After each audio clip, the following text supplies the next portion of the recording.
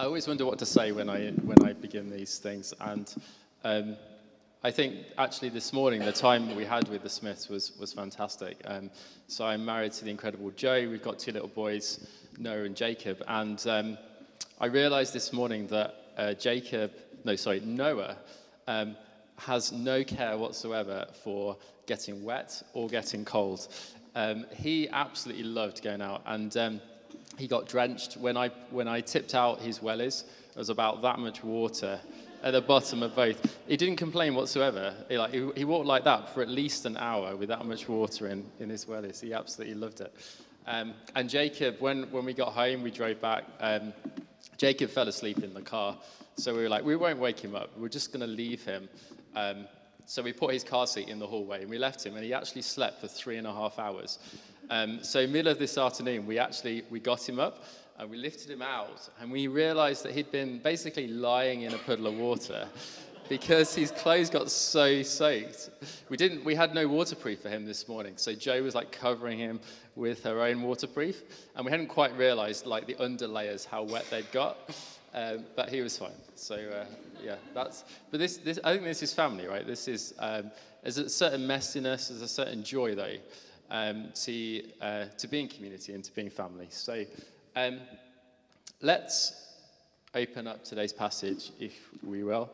Today we're going to be looking at Luke 7, verses 1 to 10, which I think is going to be on the screen. If you happen to want a Bible, there are many at the back. I've got myself one is here as well. So please do grab one of those.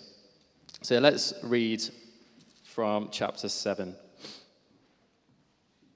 When Jesus had finished saying all this to the people who were listening, he entered Capernaum. There a centurion's servant, who his master valued highly, was ill and about to die. The centurion heard of Jesus and sent some elders of the Jews to him, asking him to come and heal his servant. When they came to Jesus, they pleaded earnestly with him, "This man deserves to have you do this, because he loves our nation and has built our synagogue." So Jesus went with him. He was not far from the house when the centurion sent friends to say to him, "Lord, don't trouble yourself, for I do not deserve to have you come under my roof. That is why I did not even consider myself worthy to come to you. But say the word, and my servant will be healed. For I myself am a man under authority, with soldiers under me. I tell this one, go, and he goes, and I tell this one, come, and he comes. I say to my servant, do this, and he does it." When Jesus heard this, he was amazed at him, and turning to the crowd following him, he said, "I tell you, I have not found such great faith, even in Israel." Then the men who had been sent returned to the house and found the servant well. This is the word of the Lord. So to begin with, I thought we could just unpack this passage a little bit together. I think all in, I think it's pretty straightforward in a way. So I'm going to tell it to you again in my own words, just to summarize what it says here. So essentially, we've got a centurion, a Roman soldier, a man who's got authority over 100 men. And this man, he's heard of Jesus. He's heard Jesus and what he can do. And there's a situation. The man has got a servant who he cares for very deeply, and the servant is unwell. In fact, he's so unwell that it says here that he's about to die. And so he sends some men to go to Jesus to ask Jesus to come and heal his servant.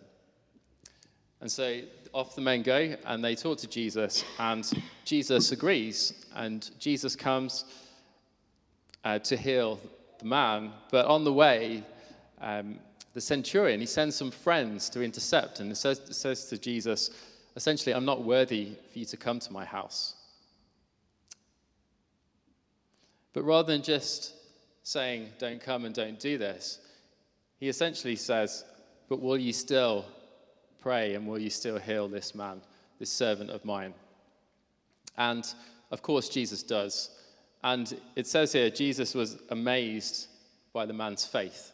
See, Jesus realized that the man was saying that I'm not worthy for you to come to my house, but I know that you can heal him from afar. Please will ye? And he does. And that's how the story ends, that the men return home and they find the servant well. So I want to pose a question tonight to start with. And the question, and I'm going to give a pause just for a few minutes, not minutes, moments after I've asked this question, just to consider it. The question is, how do you respond to the authority of Jesus as a servant of God?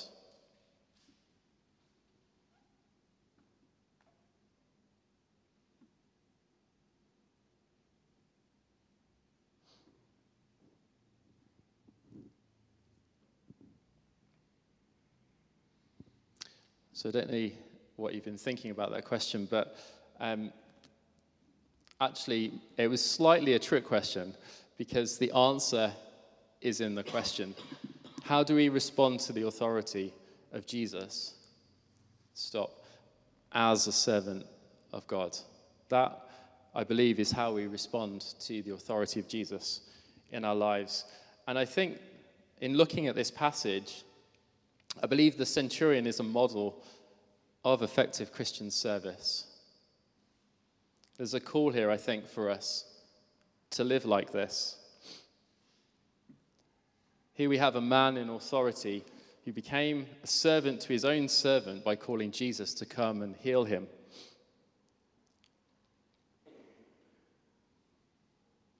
And you might be thinking that, okay, that's a good call. Sounds like a good challenge to us. Why don't we be the same as him? But it goes a little bit further than that as well. I think it actually goes on to say this is not only a model for effective Christian service, but actually a model of commended service as well. Because it says a couple of times in here, it says in verse 9, there's a suggestion in verse 9 that Jesus was looking for this kind of faith.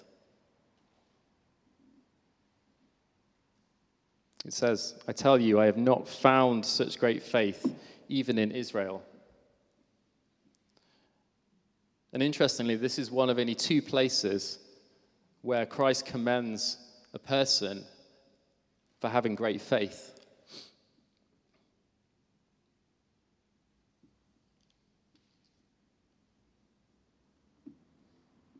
And I think also the fact that it's a centurion is also important to us. It's important because sometimes when we think about service, when we think about serving, I think we think that it's not for all of us.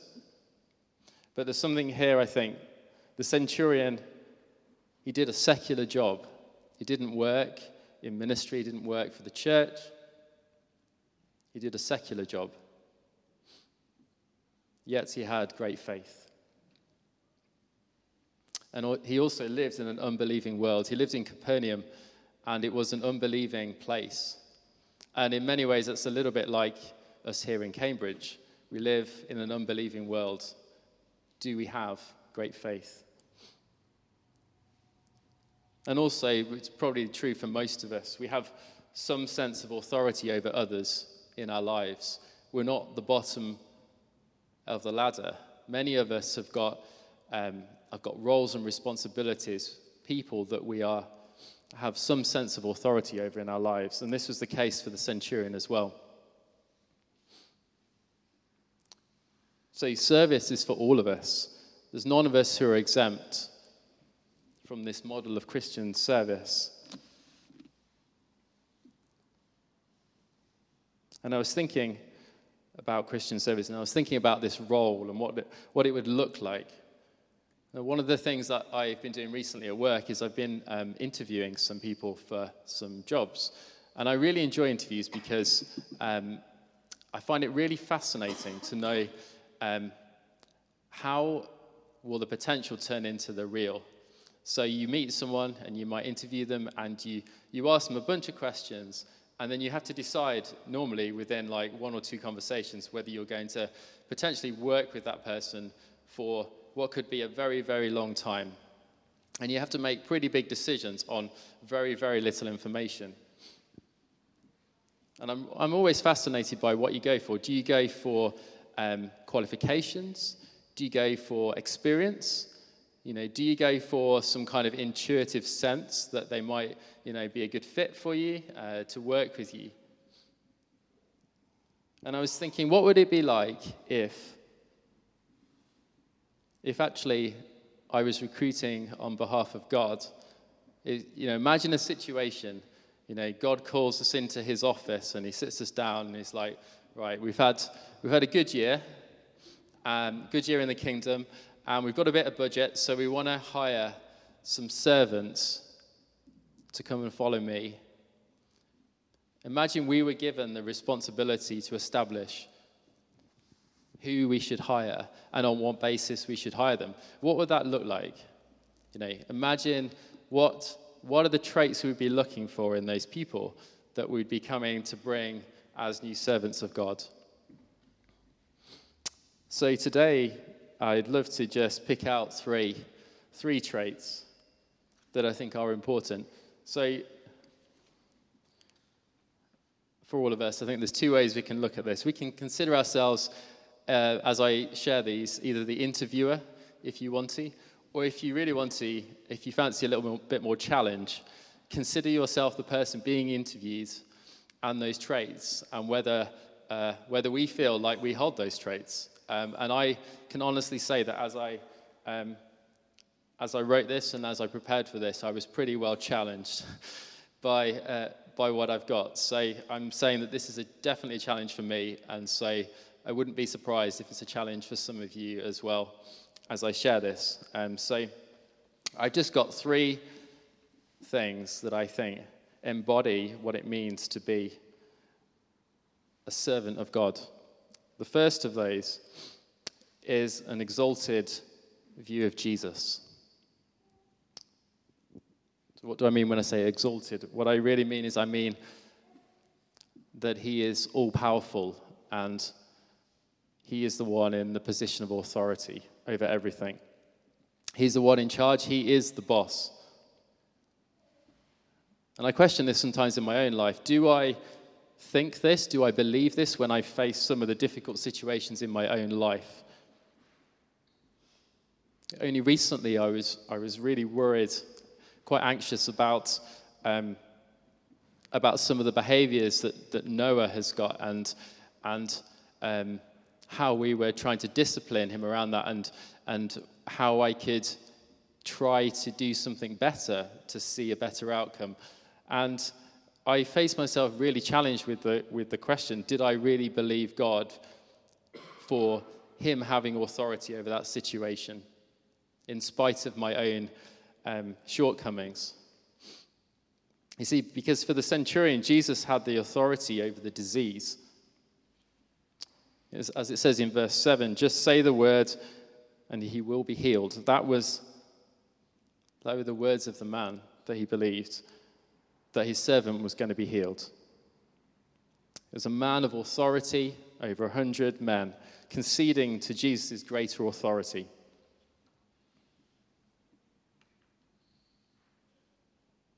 There's a quote I like from a scholar who was at Princeton in the early part of the century. And he said this, he said, some men have a little God, and they're always in trouble with him. He can't do any miracles. He can't take care of the inspiration and transmission of the scriptures to us. He doesn't intervene on behalf of the people. They have a little God, and I call them little godders. Then there are those that have a great God. He speaks, and it is done. He commands, and it stands fast. He knows how to show himself strong on behalf of those that fear him. To those he calls big godders. And the truth is that God is looking for someone like the centurion, big godders, who know that Jesus Christ is Lord above all, and with a simple faith can say the word and it will be done.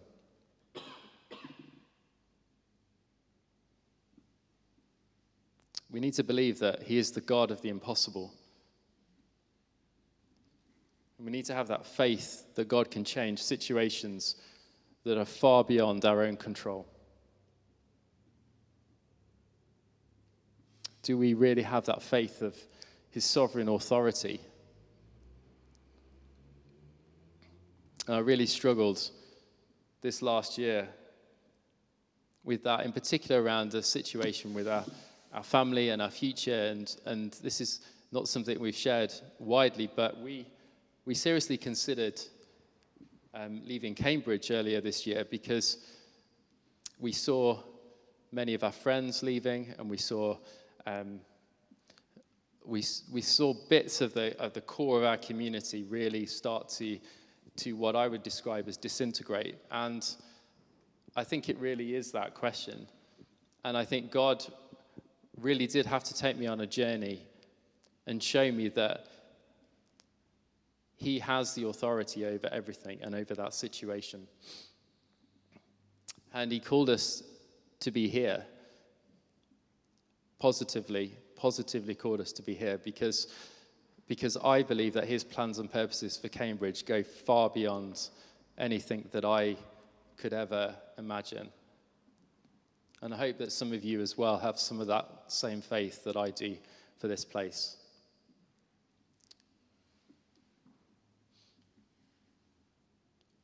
So that's the first quality, the first qualification, if you will, an exalted or a higher view of Jesus. The second one, as you might probably imagine, is almost the mirror opposite of that. And it's a lowly view of ourselves. You see, because the truth is that actually I'm unworthy and I need to grow in humility. And I need to have faith in God's grace. You see, the centurion knew that he wasn't worthy in spite of what the Jewish delegation had said on his behalf. You know, the centurion was a good man. He could have boasted in his great faith that was spoken of in the passage. He was a generous man. He was a compassionate man towards his slave. Yet we need to realize that true humility stems from the recognition of our own insufficiency and Christ's all-sufficiency.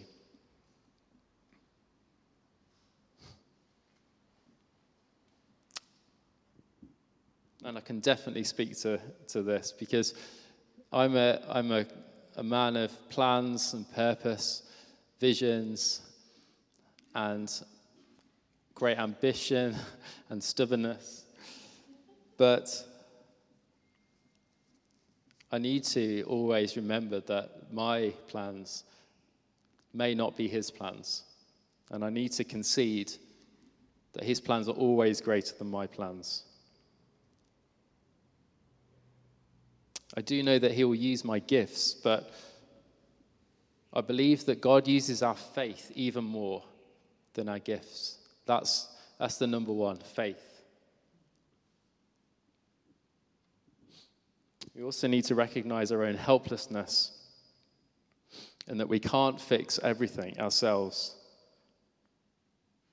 The centurion saw that insufficiency in himself. He knew that he couldn't heal his servant himself, but he knew a man who could.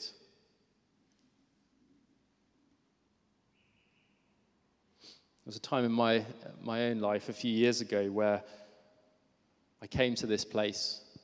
I was in a difficult relationship, and I tried absolutely everything to try and fix it in my own strength. And I didn't know in the end how.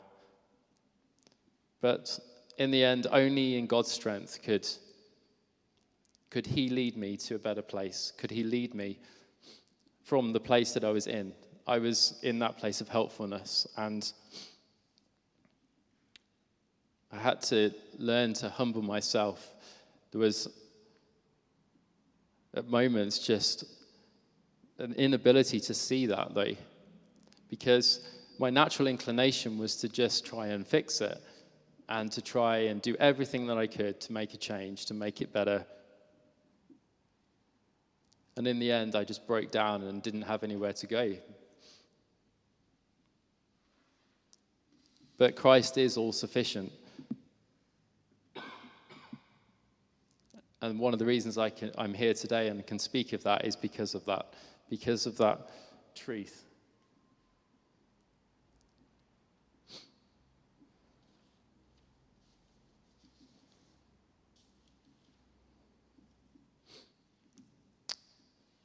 My final point about having a low view of self is that it needs to look outwards, though. You see, there's a danger for us, in particular if we suffer with low self-esteem or with anxiety or anything of that nature, that kind of having a lower view of self can lead to being in very dangerous places in our own lives. But the key is that it's about looking beyond ourselves, because the answer isn't found in our own self. The answer is found in Jesus. So it's not that I can do nothing. I can do nothing might be the start. But the reality is that I can do nothing, but I can do all things through Christ who strengthens me.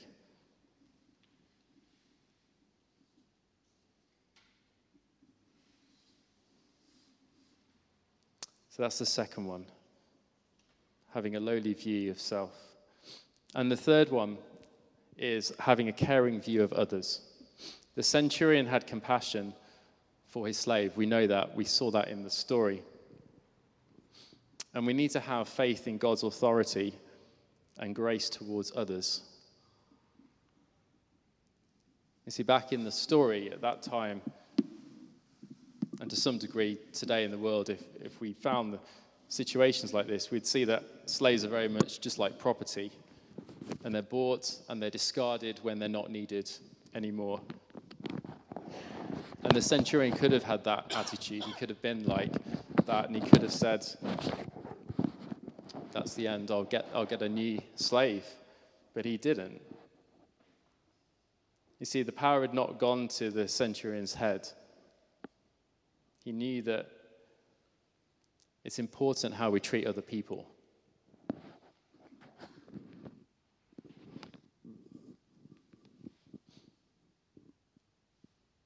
I think I learnt this lesson personally with,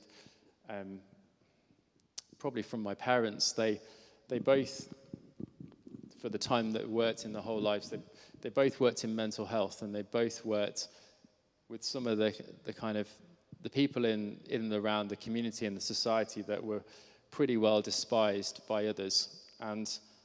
But they always taught me that we should always be looking out for people like that, those who are not as privileged, those that find themselves in difficult places. It's challenged me, I think, in my life. I think about this all the time when I'm working. I think, how do I treat the people? You know, the people that I've hired. How do I treat those people? Do I have a caring view of others?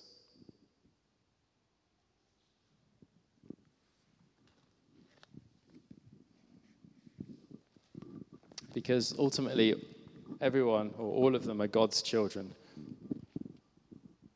And God often chooses to use the people that we would reject. And this happens all the time, right?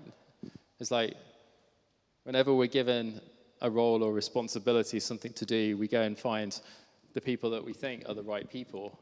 And this is what society does. And society finds all the people that it thinks are the right people, and then it just leaves all these other people. And those are people who are full of potential. And it's partly our job to care for those people. In fact, I wouldn't say partly, it is our job to care for those people. And I'm sure that we all know people like that in our lives that maybe are not loved, not respected. Because we do need to look out for the helpless and the lowest in society. And it's one of the reasons I do Kairos, is for that reason, because I think God has shown me that, I think I said this the other week, that those men, the reason why they're there mostly is because of situations that were far beyond their own control. They were children who, many of them were abused, had violent upbringings, got into gangs to find a sense of belonging in the absence of families. But these are the people that we should be caring for. So this third one is to have that caring view of others. So I don't know about you, but that was pretty challenging for me.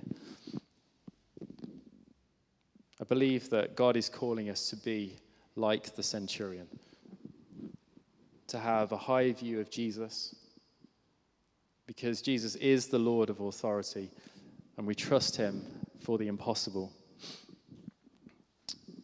And a lowly version of ourselves. We are unworthy and insufficient, but Christ is gracious and all-sufficient. And then finally, a caring view of others. Others who are helpless and need compassion. And to realize and to remember always that Christ's authority and grace extends to those as well in society who many of us despise. So I'm just going to pray to finish. One of the things that we do in Kairos, if you permit me to steal, is after we finish talks, we do 2 minutes of silence, just so that we can meditate on the word. And so I'd love to just do that now, so I'm just going to quickly pray, and then we're just going to be quiet just for a few moments.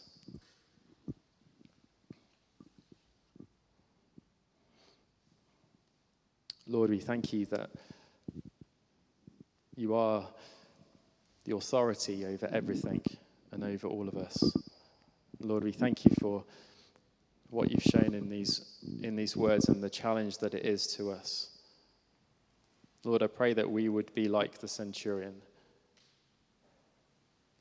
Lord, that we would be your servants, that we would lay aside our own agendas and that we would follow you.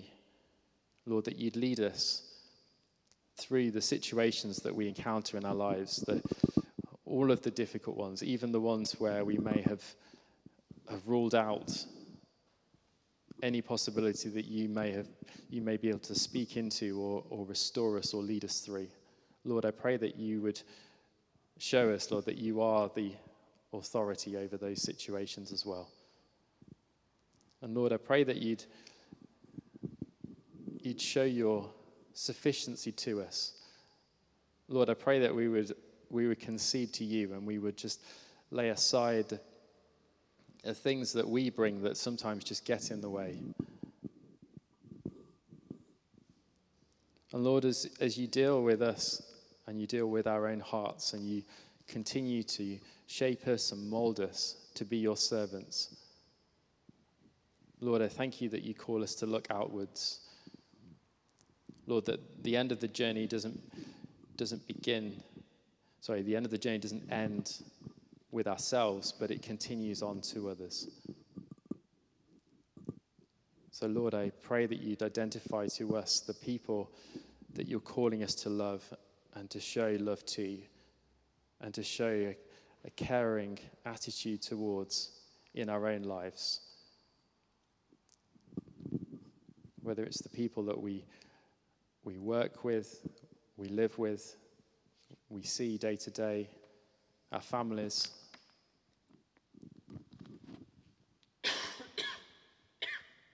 Lord, we thank you for your grace.